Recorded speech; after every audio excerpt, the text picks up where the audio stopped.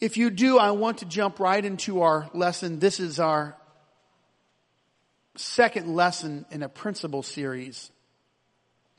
And principles are guiding fundamental factors or ideas. This is the principle of placement, and I really want to just talk about the place. David served his generation by the will of God. And I just want you to note that we serve the Lord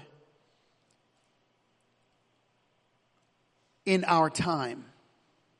Let me just help you with that before we move forward. We can't get too far ahead of ourselves in prediction. And we can't live in yesteryear. We can't worry too much about what's going to happen next year or be afraid of next year or the year after.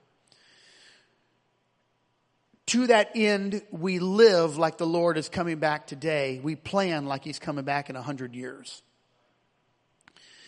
But we must be active in our generation. Now, you might say, well, Pastor, what generation is that? It's everyone who's alive. This generation is not confined to a demographic. David did not serve one particular demographic. This is often lost on people when we say we have to serve our generation, because our minds go to maybe some other age that we are not. But everyone who's alive is in this particular generation. And so God has put us in a place where it's incumbent upon us to do something for the kingdom. On your handout, just as the burden is never greater than the ability, there are spiritual battles also that are relative to the position of the believer. And so there's a little cliche. I'm not really inclined to it too much, but someone told me some time ago, brand new levels mean brand new devils. Whatever. But maybe there might be some validity to that, you know. But I do think that there is spiritual warfare that is incited when you're doing work for the kingdom. So maybe there's a greater spiritual battle, but I don't know if there's any brand new demons out there. I think they've been around a long time, and they're going to fight us no matter what. But I do understand that God does put us in a place or a location that He designs. I just want you to know that hear this now, if your steps are ordered of the Lord, if He ordered your steps, then you are here even in this moment by design of the Holy Ghost. Now you might say, well, Pastor, I chose to come. Yes, that's good. But if your steps are ordered of the Lord, then He drew you and He ordered your way. I don't want to go somewhere that the Lord did not arrange. I'm hoping that whatever I'm doing, it's according to His divine will. And I think He has brought us together, and as the scripture says, for such a time as this. Just think about this. You didn't just show up. God put you here for a reason. He drew you so that we can do an end time work in the last days of time. On your handout, I just want to cover a few things, and this is the place of the believer, or a placement. There is a place called faith. That is actual location. Now we walk by faith, but there's a place called faith. And that place of faith comes with some attributes. I don't have this on your handout. You can write it in the margins. The place or the location of faith is often obscure. That place is never, a place called faith is never really a location where you feel completely comfortable. It's not, you don't always just feel great, you know, because if you did, then you were relying upon your own natural human ability. In this particular verse in Romans chapter 4, being fully persuaded what he had promised, he was able to perform. Speaking of Abraham, because of that persuasion. Now this is a persuasion. The persuasion that Abraham had was in God, but it didn't have attributing evidence that gave him a solidification that what he was doing and where he was going was exactly where he wanted to go. He did not know, but he was persuaded that whatever God promised, God was able to perform. And when I say that to you, this almost sounds, it basically, I hate to say it, it's almost trite, because Abraham's life has been fully dissected, and we talk about Abraham's life. This has been going on for thousands and thousands of years, much longer than about 4,000 years maybe. We've been talking about Abraham. But when Abraham's life is start to apply to us, we're not really comfortable. We're glad that Abraham had that moment, but we're not always comfortable with it. But Abraham was persuaded, and because he was persuaded, he did not have to have concrete evidence. He didn't just walk by faith, he was in a place of faith. It was a placement. Now, it was not written for his sake alone that was imputed to him, but for us also. Think of that. To whom it shall be imputed, if we believe on him that raised up Jesus our Lord from the dead. So Abraham's life was not just conducted for himself alone, but for you and me. And God can move you into a place of faith, a placement, where you have to completely rely upon him. Where you're living by faith, but you're walking by faith, but that location is all surrounded by faith. It's like a house. It's like a living area. It's an environment. That's a place that the believer ultimately will find themselves. The second is the position of obedience. The fear of the Lord is the beginning of wisdom. A good understanding have all that they do obey his commandments. His praise endureth forever. The position of obedience is also a placement. But God does not force you into that. You put yourself into a place of obedience. This is not in your handout, so you can write little things in your margin. Or if I don't give you any good notes, you can write your grocery list in your margin, whatever you wish to write. You could write a smiley face if you'd like. But if you want to write something in your margin, just know this. A place of obedience is not always comfortable for you. The place of obedience it's not always congruent with what you want. God doesn't ask you your opinion. Obedience has a lot to do with submission. In fact, obedience has a lot to do with being the antithesis of your flesh. So there is a position, and that position is really, people can't put you in that position. You put yourself there. And then there's a third. Now there's many. I'm not exhausting all of these. I'm just offering you. And then there's a third. That's the pursuit of Jesus Christ. This is another place. And that is always running after him, that I may know him, that I might know him. I want to know him. I want to know him. It is a pursuit. I want to know him. And Paul will say two areas. The power of his resurrection. And I'm sorry to tell you this, but there are many Christians, Pentecostals, apostolics in fact, that only desire to know the Lord and the power of his resurrection. They reject knowing him and the fellowship of his suffering. Paul did not leave it just in power. He also left it in fellowship of suffering. I've been in church all of my life. I grew up in the church. My father pastored all of my life. I woke up in the church. I fell asleep in the church. I got in trouble in the church. I escaped from mother in the church. I played in the back of the church. They finally let me play the drums so I'd have something to do.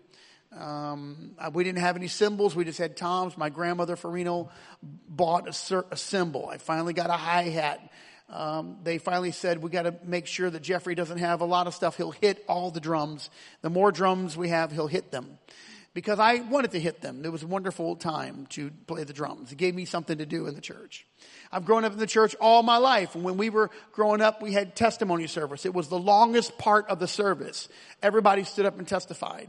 And some of those testimonies were not short testimonies. Some of them didn't glorify God at all. Some of them was just a report of what that individual had done for the day. If the lady stood up and said it all began in 1963, you know that we were going to have once again, the history of her life.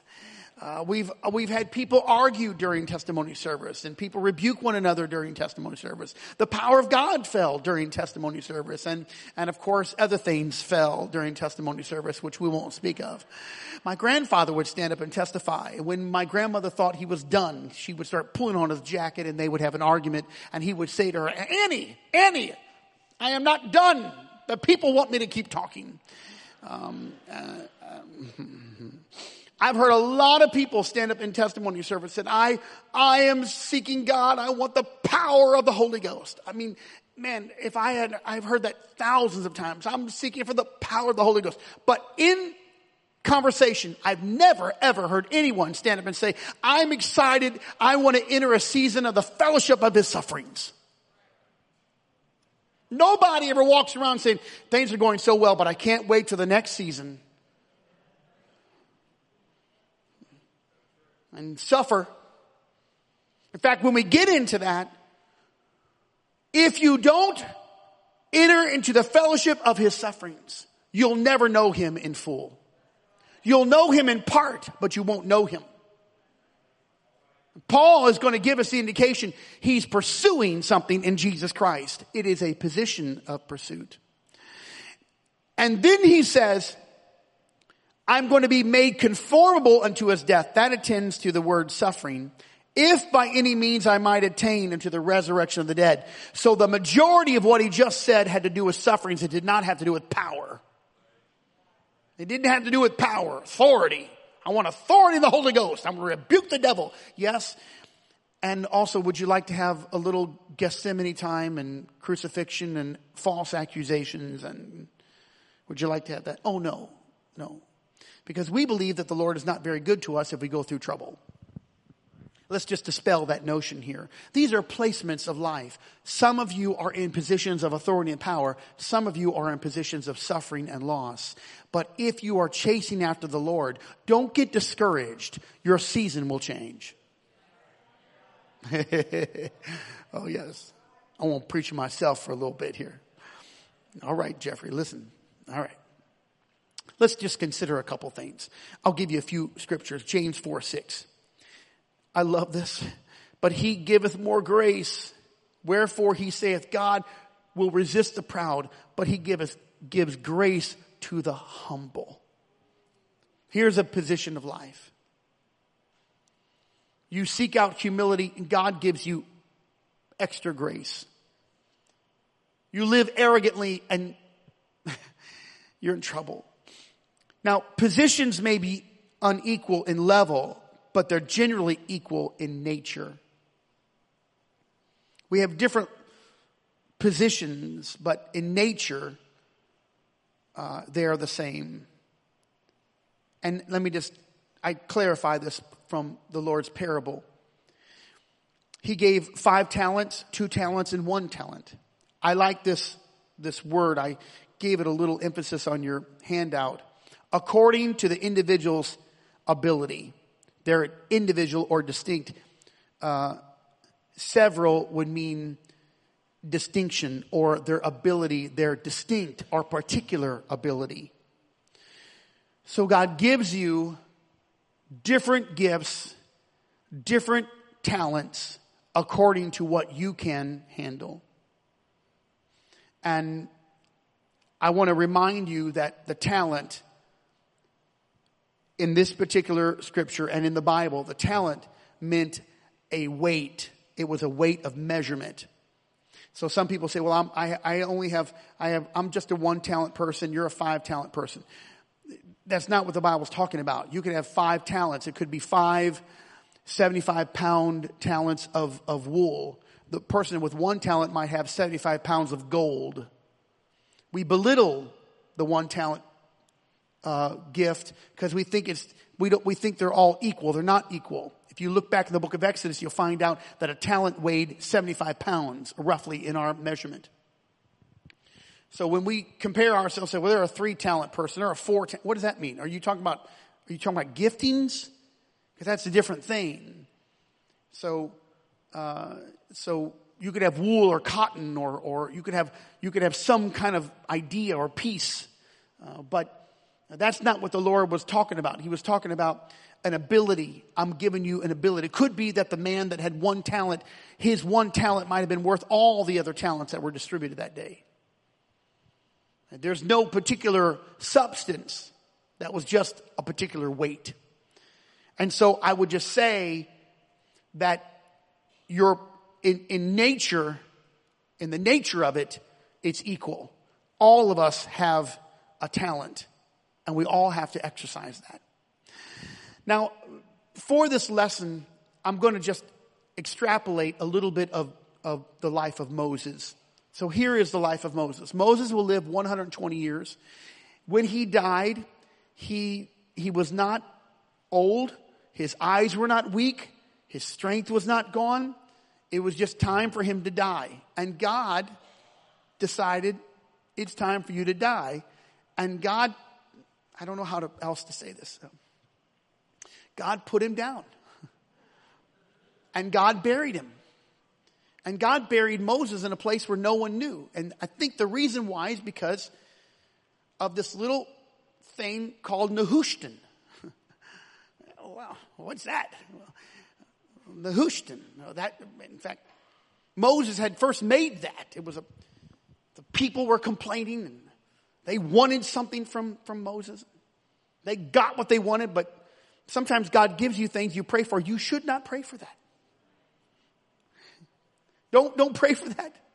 He might give you what you want. It's not healthy. So they got it and they all got sick because manna wasn't good enough. So God said, listen, take a pole, wrap a bronze serpent, form that, lift it up, carry it around. Everyone who looks on that pole will be healed. This was a type and shadow of Jesus Christ. In fact, the Bible says, just as Moses lifted up the serpent in the wilderness, even so the Son of Man must be lifted up. That's the scripture. But 400 to 700 years, somewhere in there, years later, they were still carrying around the bronze serpent, and they called it Nehushtan, and they made it into this god. When really, that was just for a moment of time. So they had to break that thing and destroy it because they were making the thing that God used its own god. So I think that the reason why Moses was buried by the Lord in a nondescript location is because he would have become this hero, and he was already the greatest leader they'd ever known. He brought them all out. He'd become a legend, and then they would have worshipped his tomb. So God buried him, and God put him down, and God cloaked him, and nobody knew where Moses was buried. Moses lived 120 years. The first 40 years of his life, there was times of establishment, and the early part was establishment. We don't want to deviate from the law that his mother put in him. It was the word of the Lord. It was the carryover from the days of Abraham, because the law of Moses had not been written. It was sacrifice was in there. The people of God was in there. And he learned that. But most of those years were described as years of leisure, because he lived as a prince in Pharaoh's household. Now, when you're living and you're drinking from the silver cup, the longer you stay drinking from the silver cup, the harder it is to relate to people. If the son never has to work and the daughter never has to get up out of bed, it's a hard switch. It's hard to go from living in the palace, or as my father used to say, this is not a Holiday Inn. You kids get up. You're not living in a hotel. It's hard to go from there to leadership. So there's got to be something in between. Anyone who leads anyone else, any leader, has to go through a proving time. And that is the years of learning. That always happens in the desert, in a wilderness place. And the third is leading.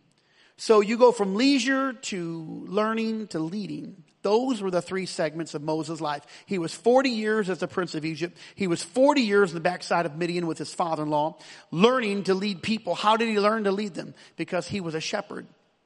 And the best way to lead people is to be a shepherd of sheep.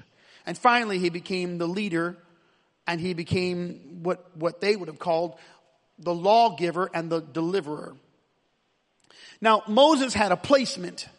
And on the back side of your paper, on the other side, we're just going to talk about his placement.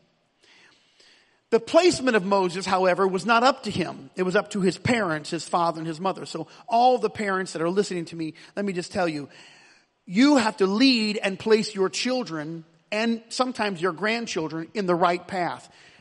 I want to say this over and over and over again. There is no such thing as a void. If you're not talking, someone else is talking. There is no such thing as a void. If you say, well, I just didn't want to say anything, don't worry, someone else will say something, and it probably is the wrong thing. If you're not defending your faith, someone's tearing it down. If you're not telling your children, hey, listen, this is wrong, this is immoral, someone else is speaking to them and saying this is right. There is no such thing as a void. Someone is talking all the time. So if you say, I just didn't feel like it was my place to stand up and say, well, we need to consider, what the Lord says, that's fine. Don't stand up. Someone else has already taken that role. And chances are, if someone stands up and takes that role or takes that void, what they're going to do is fill it with corruption and lies and deception and argumentation that's against the Word of God. And why is that? Because by and large, what Christianity did wrong was they adopted the meekness of Jesus Christ. They wanted the Lamb of God, but they didn't want the Lion of God. So no one knew how to defend their faith. You don't really know what you believe until you have to defend what you believe. The best way to learn how to defend your faith is to teach someone a Bible study who doesn't believe your faith. Oh yeah. After I was embarrassed a few times from my friends of the Church of Latter-day Saints when I was a teenager, and I got embarrassed from a Jehovah's Witness kid that I was witnessing to, and then from another young person that went to a denominational church, I learned what I believed, and I had to use the scripture. But before I did that, I wasn't even sure. I just said, like everybody says, well, that's just what my pastor says. That's what my church teaches. Well, what do you believe? What do you believe? So the first placement is given by parents, and that is a place to keep our children, keep our families, and that's called boundaries, walls, fences, and gates. And the second thing that Moses had was a decision to release him. So the first position is to keep, and the second is to release. It's always been that way. It always will be that way. It's to keep and then to release. I want to just say this to all of you that have children in your home. Do your very best to fight every battle that you can while you can. Don't think that those battles are too small to fight when they're young. You bypass that and the battles only get worse. And we want to keep all of our children and our grandchildren. If that applies to you, it doesn't apply to me. Keep your grandchildren in the church also. Amen. Don't let my hair fool you. I just dye it to look at gray like this. I'm really not this old. Let's talk about these segments. And these are the segments in the places of our lives. The first is kind of these home segments, and they're home initiatives. And they don't, maybe you don't have children at home, but there's the first segment of the place is the home. And the home is the place where everything originates. And unlike the misnomers of yesteryear, where we thought it all began at the church or the altar, we were confused. We were maybe it wasn't a smart thing to say. It should begin at your home. Worship should begin at your home. The Bible reading should begin at your home. Your home should be a place where the Lord's invited. Try not to keep him here at the church. When you walk out, enter your own house with thanksgiving. Enter your own house with praise. Find out what is going on.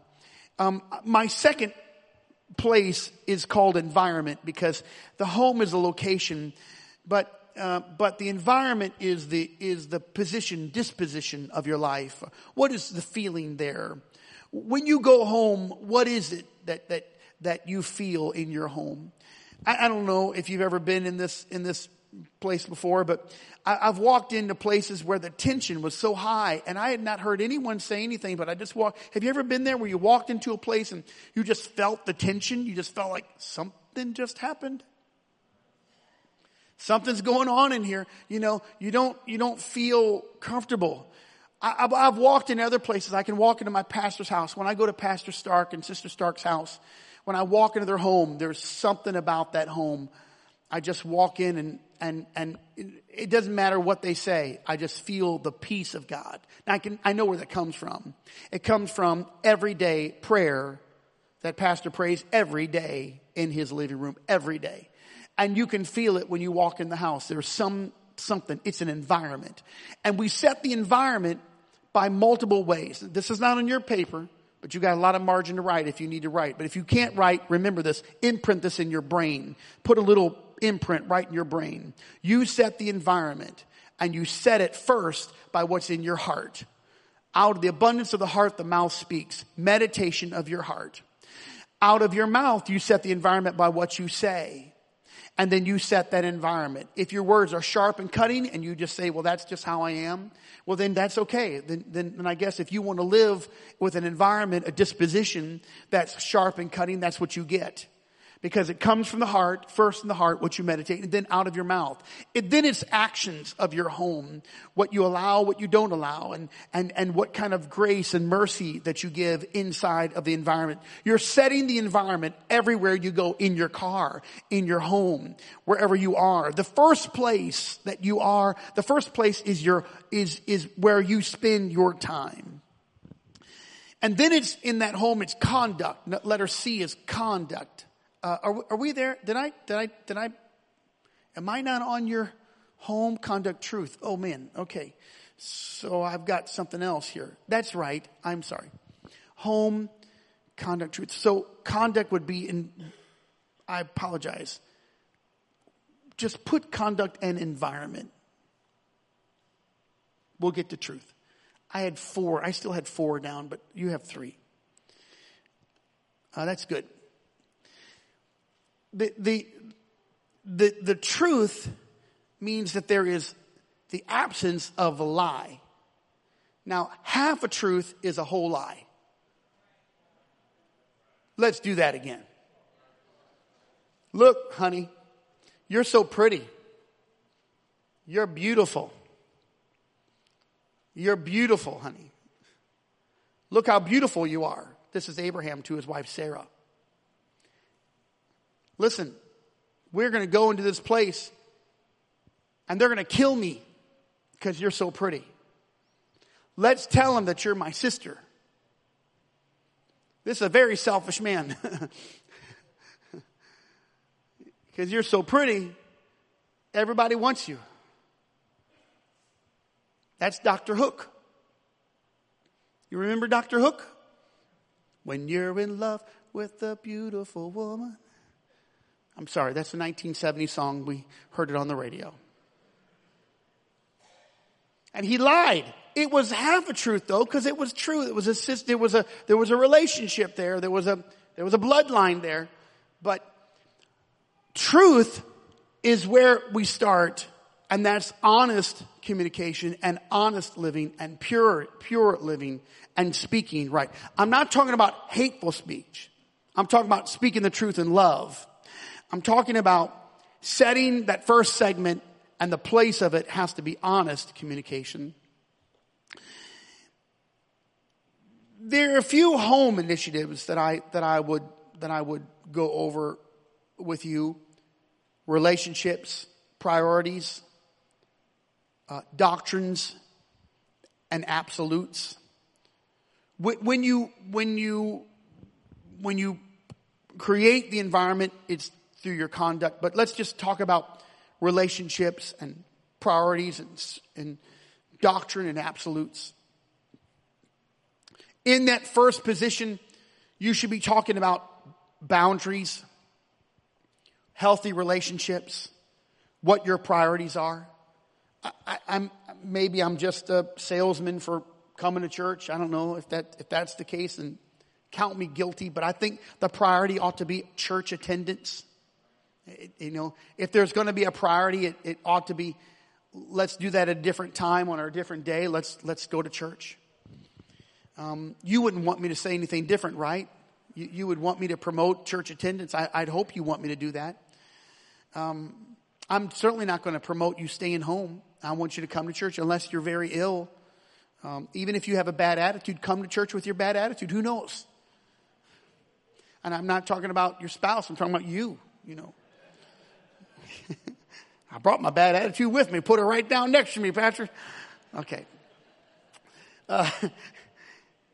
Talk about your doctrine. What's the doctrine? What is the doctrine? What's your doctrine? Jesus spoke to the apostles, and from that we get the scripture of the apostles' doctrine. Whose doctrine? That was really the doctrine of Jesus Christ, but because they adopted it and propagated it, it became the apostles' doctrine, when in reality, it all came from Jesus Christ. But what's your doctrine? What do you believe? And it ought to come from the apostles. It ought to come from Jesus Christ. But what is your place? And where is that doctrine established? Once again, it cannot be just something that's a religious experience that you happen upon on Sundays. And then your absolutes are non-negotiables. What are your absolutes? We just absolutely don't do that. And as I've been in this way so many years, I've figured out that there are many people who just don't have any absolutes. Everything becomes subjective. It's because our world is in this constant state of flux. But what are your absolutes? I will not cross this line. This is exactly what I'm going to do every day. I'm going to do that. And there's got to be absolutes in your life. And if they're not absolutes in your life, guess what happens to truth and environment? Guess what happens to that? Guess what happens to home? It becomes diluted because you don't believe what you say. You're not. So the first place is your home. There should be home initiatives. 1 Peter 3:15, but sanctify the Lord God in your hearts. Be ready always to give an answer to every man that asks you a reason of the hope that's in you with meekness and fear. I want to just tackle a little bit of that, to be ready to give an answer. The way that you're ready to give an answer is because you know the word. You have to know the word. Please don't sit in this church year after year and shrug your shoulders and say, well, I just didn't really know what to say. There's been so much word, and there will be continue to have word, but it's not just from this pulpit. It's the promotion, full out promotion of you reading the scripture so that you know what to say. And I think that in the life of Moses, if you look at the home initiative in the life of Moses, it was the earliest years until he was released to go to the house of Pharaoh. Mama, Jochebed, she instilled in Moses so much truth so quickly. Why? She didn't wait till he was 12 or 14. Well, you know what? I think you're almost out of high school. I think you ought to be getting baptized. No. You know what? I'll tell you, when you become 16, we're all going to go to the altar and we're going to pray that the Holy Ghost. What are you talking about? Jochebed was on a full-out race to put as much of God in Moses. It was like cramming for an exam, making sure he knew there is only one God. He is Jehovah Jireh. There is only one Lord. The God you serve is the God of Abraham, Isaac, and Jacob. Come on, repeat after me. He's the God of Abraham, Isaac, and Jacob. Until Moses had this in his mind. You're not like an Egyptian. I'm going to send you there, but you're always going to be a Hebrew. She did not wait. And the reason why we know that is because even after he was released, and we're not exactly sure of the time. Let's say it's 5 years old. Let's say it's 4 or 5 years old. That by that time, he is so inundated with his mother's teaching because she has had the opportunity to keep him, that by the time he gets there, he still remembers when he's 40. I'm not like you. I'm not like this. I've been drinking from that silver cup and it's not satisfying my life. This is not my home. You're not my people. I belong to something else. I'm a child of another country. This is not my life. I'm an offspring of Abraham.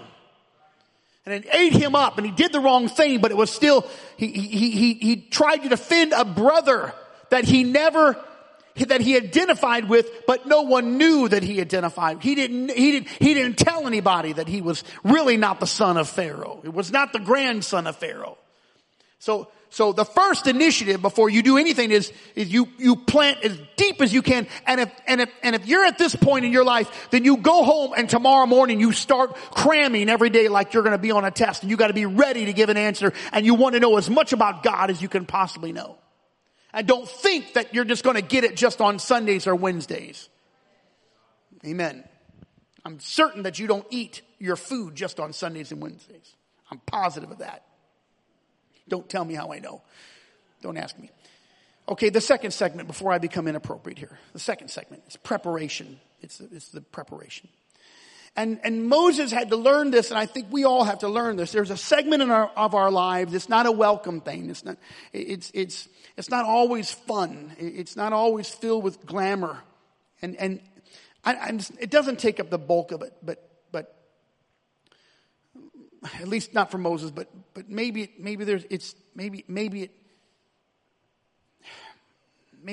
there's a majority segment here. Surely it was that way for some of the apostles and some of the prophets who spent their lives preparing and then ended up preaching just a few years. Moses spent 40 years learning work ethic and discipline. And the fun things that he got to do at Pharaoh's house, he didn't get to do in the desert. The royal family he was a part of, no one cared when he went out to the field. And he would never have understood people without this thought in his mind. He had to learn servanthood. Everyone say servanthood. It's a place of life, servanthood. I don't think you ever get out of servanthood, but I just want at least to say there's a preparation in servanthood. And in that place, you have to retrain yourself. There's a lot of people that need to be retrained. I want you to retrain your thinking, retrain your life. When I say leadership, I don't want you to think that you have to have a position in the church to be a leader. You got to lead somebody to Jesus Christ. And when you lead someone, if you'll just lead one person this year to Jesus, if you'll just lead one person to the altar, if you'll just lead one person to the waters of baptism in the name of Jesus, you'll have accomplished what God wants you to do in your life. But to lead, you have to serve. You have to learn that. You're never going to get really into leading until you learn how to serve. And the second thing is to retrain. You have to retrain your thinking. You retrain your mind. And I wish I didn't have to say it, but it seems to me that the modern day church has become so inundated with the corruption of the world that we have to almost clean our brain when we walk into the church house. That when we come to worship, it takes a couple of minutes before we can even just kind of gather ourselves and sigh, and it ought not be that way, but that's exactly what's happening because there's a pressing of the world. There's a spirit of the age upon us, and you almost have to retrain your brain each time you walk in. I'm in the house of God. The King is here. And some people never get it. They go through the whole service and they never realize that Jesus walked in the building. Because in our harried lives and our busy days, we come in and we don't retrain, we don't clean our brain, we don't wash our spirits. We're not ready for that.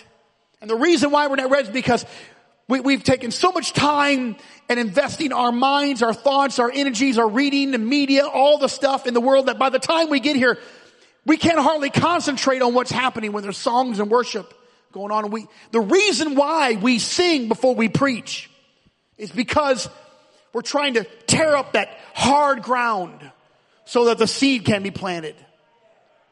That's why we do it. We don't do it because it's just a tradition. We do it because we're trying to open up our hearts and emotions to the Lord so that we're tender, so that the word, the seed is planted and it has some place to land and it won't die. And then finally it is preparation. Please don't think of this as redundant, but it is preparation. You are preparing. You're always preparing. In the middle of your life, you're preparing. And some of us will say, man, I'm back at that again. Who heard me preach Sunday? Who remembers what I preached Sunday? I thought by now I'd learned how to have a better response. I thought by now I could have a little bit of self-control, and thought by now I'd have my temper under control. Thought by now I'd learn where the pitfalls are. I thought by now I'd get past all that. But guess what? Sometimes we got to go back again and prepare ourselves again. This is the life of Moses. Look, Moses, he had to flush out all the things that he had once assumed. He's going to go back to the very hallways that he played in. He's going to go back to the palace. He's going to go back to the king's court. He cannot go back until he prepares. He's not the same man when he walks back into the presence of a brand new Pharaoh with whom he has no relationship with. So there's a change. There's a change. That's what I love to call the wilderness theology. There's changes. You probably don't understand what you believe or who you are until you get into the wilderness. And wilderness is an incredible place, but it's not something people are really wanting. I draw your attention to a season of learning and understanding, and I want to know, what are you doing in your wilderness? Don't lay down and die in your dark time. Learn what you believe, what your doctrine is, what your convictions are, how to grow. There's things that your mama can't teach you. There's things that your teacher can't teach you. There are many things your pastor cannot teach you. Only the wilderness can teach you. No profound preacher or teacher that we could ever bring in here is ever going to teach you the things that the wilderness can teach you. But when you're in a dark time and I feel the Holy Ghost, and you're in a lonely time and you're walking, there's no water and you're trying to do right, but you don't even really know what to do and you're out of your element, that's when you learn things that no one else can teach you. It's in your loss that you learn. It's in the fellowship of his sufferings, and there's an understanding there. Take advantage of that so that you don't go back over it again. It's the middle section of life. And we're not ready for that at a young age. We don't get it. We're not ready to absorb that. I'll just give you a couple aspects of this wilderness. When you're in the wilderness, you lead in the field. Until you learn to lead in the field, you can't lead anybody else. If you want to know what I think Moses had to learn how to lead himself. Yeah. He needed to learn how to lead. And that's what the field teaches him. Letter B, he had to deal with loneliness and isolation. Because in the wilderness, that's where you really learn how to live with isolation and loneliness. And there's some fear wrapped up in that. Don't get discouraged or think that God's left you or you're in the wrong place. God allows that place in your life. These are principles at work. Amen. Finally, there's just this word called listening. And man, that's a hard thing for people to do. I know it's hard for me.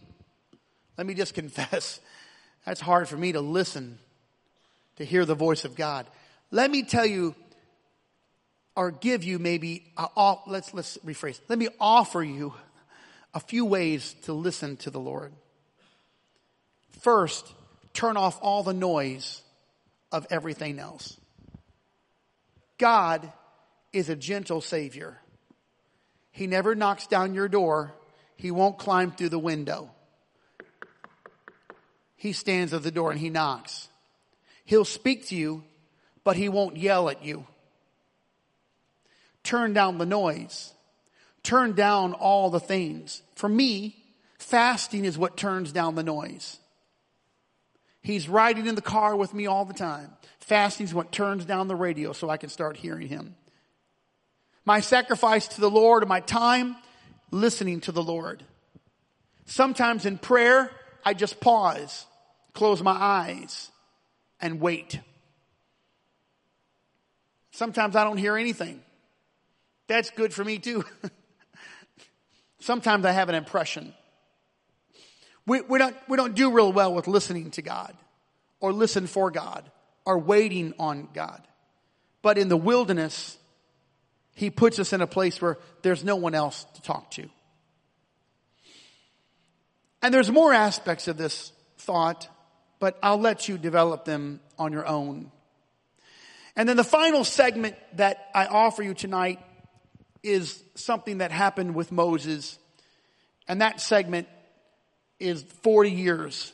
It's a 40-year journey. But to be true and to be in the reality, to be real with the intention of God, it was never supposed to last 40 years.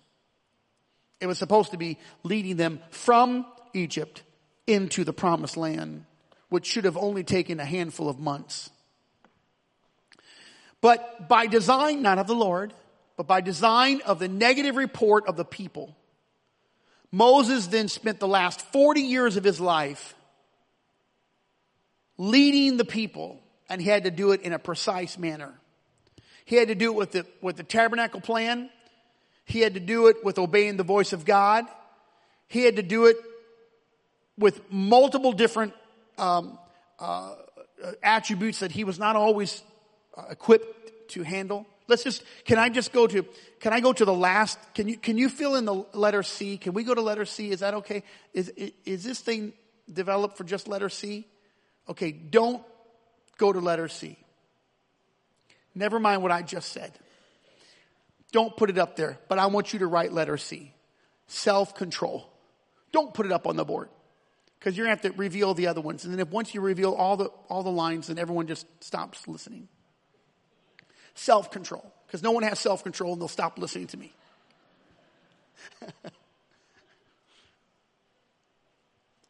This is God. Moses, see that rock? The people are thirsty. Take your rod and smite that rock. Beat that thing.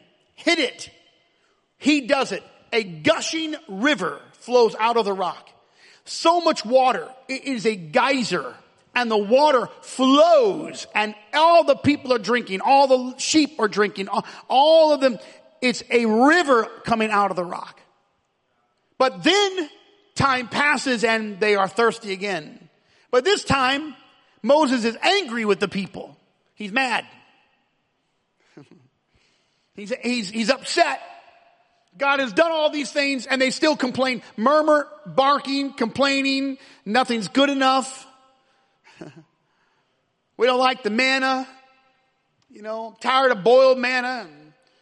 And I'm tired of manna sushi and there's no fish. Manna burrito, but there's no meat. I'm tired of all that. I don't want manna. What's for dinner? Manna. Boiled manna, fried manna, baked manna, sauteed manna. We can go a long time. Let's just leave it. That's all you got. Whatever it is, it's at the end of its manna. We're tired of it. Moses is angry. You got the cloud, you got the fire, you got the Lord of hosts, you got all kinds of things happening in the wilderness. You got people confronting Moses and God finally saying, I've had enough of that. Burn them up, boom, swallow them up with an earthquake and just the whole earth. And people still have this insane idea that they can say whatever they want to. Even God once said, I heard you when you were in your own tent. As if your home is off limits and you can say whatever you want and say, well, this is my own home. Really? You think that God doesn't hear you in your own home? You think he only hears you when you're at the coffee table with other people at the restaurant? And that's the place where I don't want to gossip here. But when you get your own home, you can say whatever you want. God said, I heard you when you were in your tent. I know everything that you're saying every minute of the day, and there's no place I cannot hear you. Please don't offer yourself an excuse. Because in the last segment of your life, there's got to be this self-control. Paul said, temperate in all things. Temperance. And the problem is people don't learn temperance. And when you get old enough or too old, it's hard to learn temperance. Because you think you're an American living in the apostolic church. Well, all right. Let me just talk about it. This is not a democratic republic. This is a theocracy. There is no votes here. The Bible is true no matter what you think. God's holy no matter what you are. In fact, we never adjust the scripture to our lives. We always adjust our lives to the scripture. He's a holy God. He's a righteous God. He's a just Savior. He's a merciful God. Thank the Lord. And so what we have this idea is that we don't have to learn anything new. Yes, you do. Every day we have to learn, and we've got to employ this, because in your leadership or in your last times or in these times or whatever you're at in this generation, there has to be this control. And so we've encountered that before. I just couldn't help myself. Really? I just couldn't help myself. What are you, a rabid dog? Yes, you can. I'm sorry I messed up. I couldn't control. Yes, you can.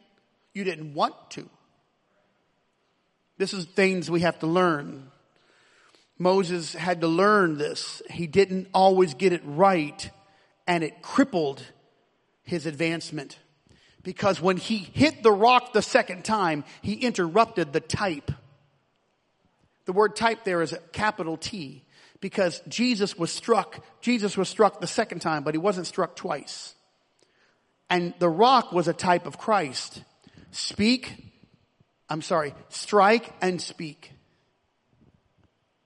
And that was a type of Jesus Christ. And God, though he esteemed Moses, and though the scripture says there was never a greater leader or a more humble man, and even called Moses a prophet, God would not allow someone to enter into the promised land and interrupt the type.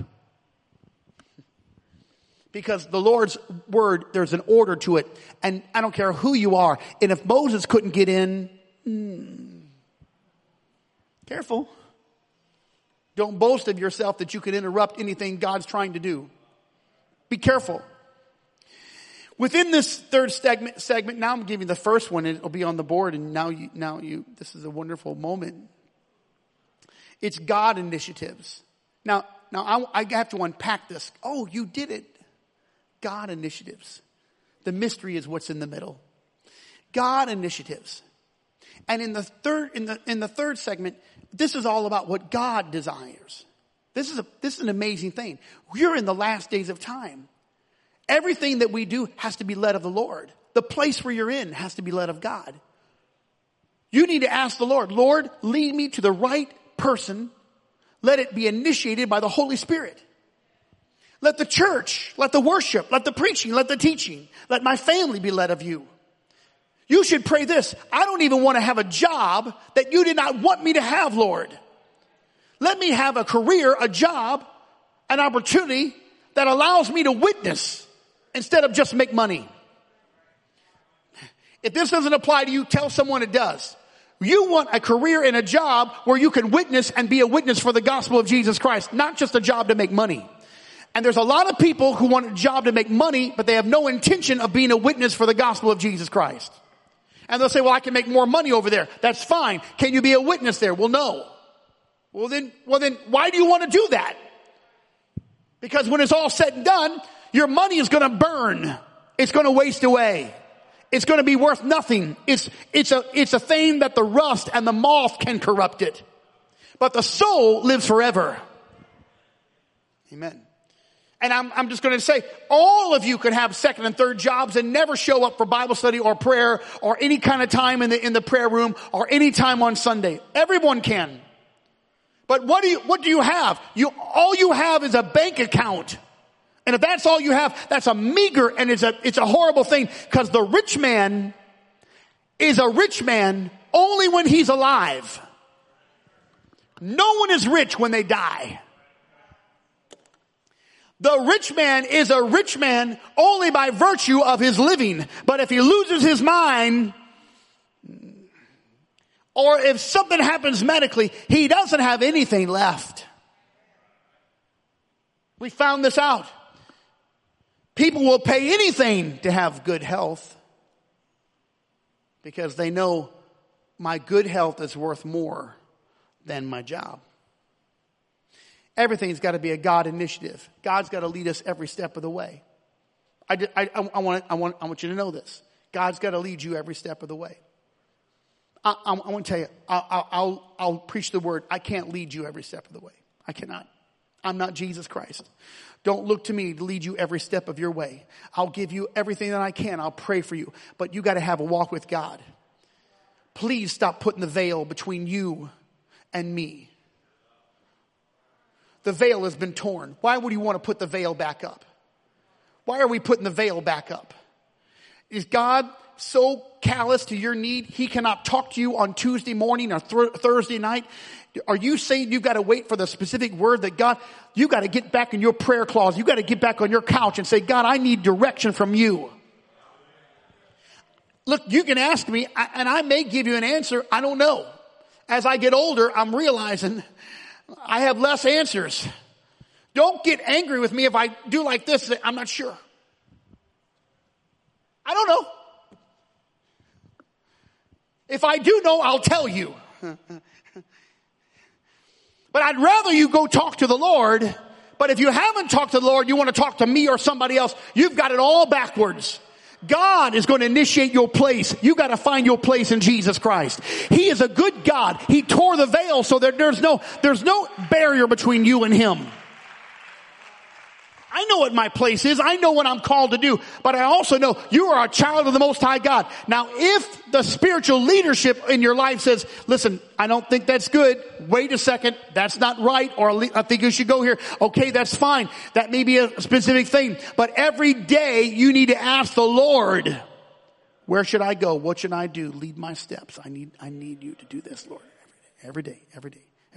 Okay, God, what do you want me to do? Moses, here's what I want you to do. You go to Pharaoh. You say, let my people go. I'm going to do the work. You bring your rod with you. And when they do some kind of magic trick, you just throw your rod down. It'll become a serpent. I call that the superior serpent. Because God's ways will swallow up everybody else's ways. He's just going to consume the whole thing. There'll be no evidence that those magicians even had a rod. If you ask me, it was trickery, sorcery. But when Moses grabbed the end of that snake, his serpent became a rod again. It was a God initiative. I'm almost done. That's the saints telling me it's over. Amen. Thank you, and I apologize. I'm over time. I'll get to it. Letter B. I don't know who that was, so I'm sorry. You may be embarrassed, but nobody knows who you are. You're helping me. Letter B. In the third segment, there's an inherent humanity. Oh. You're going to have to deal with this humanity. I wish you didn't have to deal with it. But you're going to have to deal with yourself. I'm talking to everybody in this place right now and in this class here. Every one of us is going to have to deal with ourselves. It's inherent. I know you've been born again of the water and spirit, so happy about it. But you don't have a glorified body and you don't have a glorified mind, and you still have to die every day to your flesh. And you still have to get in the mirror and say, I've got to change my ways. There ought not be a day that goes by, a month that goes by when you say, really, you know what, I'm doing fine. No, you're never doing fine. Your flesh is always there, always there. There's always something gonna tempt you, gonna make you, listen, you're gonna have to deal with your flesh. It's inherent to who you are. This is what the Bible says. There is none good but one save God. No one is inherently good. All have sinned and fallen short. All have come short of the glory of God. Everybody. And I don't want anyone giving me this narrative. Well, I've been in church all my life. Well, so what? The devil's been in church too. He comes every Sunday. His attendance record is probably better than yours.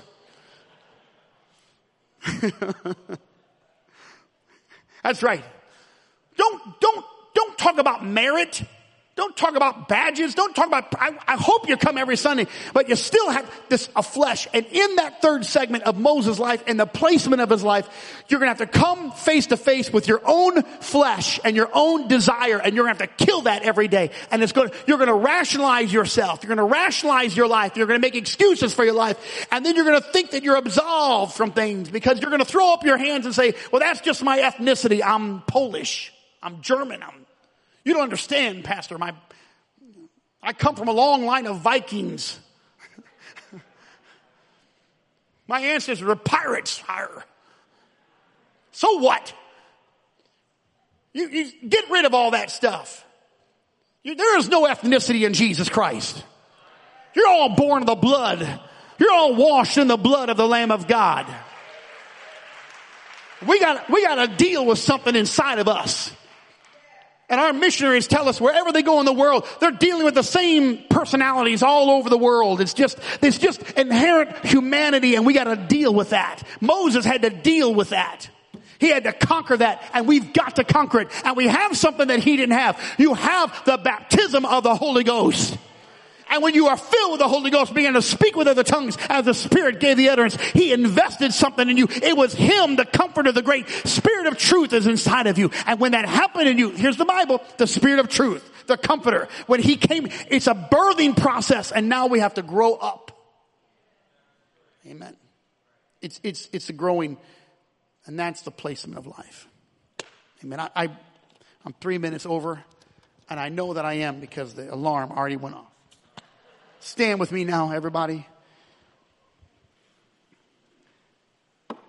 Amen. Jesus, right now I pray that we would be able to retain, learn, love the word. I pray. Help us, oh God. Build us up as a spiritual people, a holy nation. Let this be a royal priesthood, Lord. We do not despise that. Things that we learn in your word, the principles of life. I pray, Lord, let there be a mighty revival of people, Lord. Let the hungry that want you, Lord, come into this place. I pray, let us find them in our jobs, in our homes, in our neighborhoods, Lord. Let us reach the lost before you come, Lord. Help us to engage everyone we see with the gospel, with the love of the Lord, with the cross of Calvary. I pray in the name of Jesus. And Lord, let this place have a mighty revival, Lord, like we've never seen before. Let it burst out, Lord, like a river flowing. It cannot be stopped. I prayed in the name of Jesus, and everyone said in Jesus' name.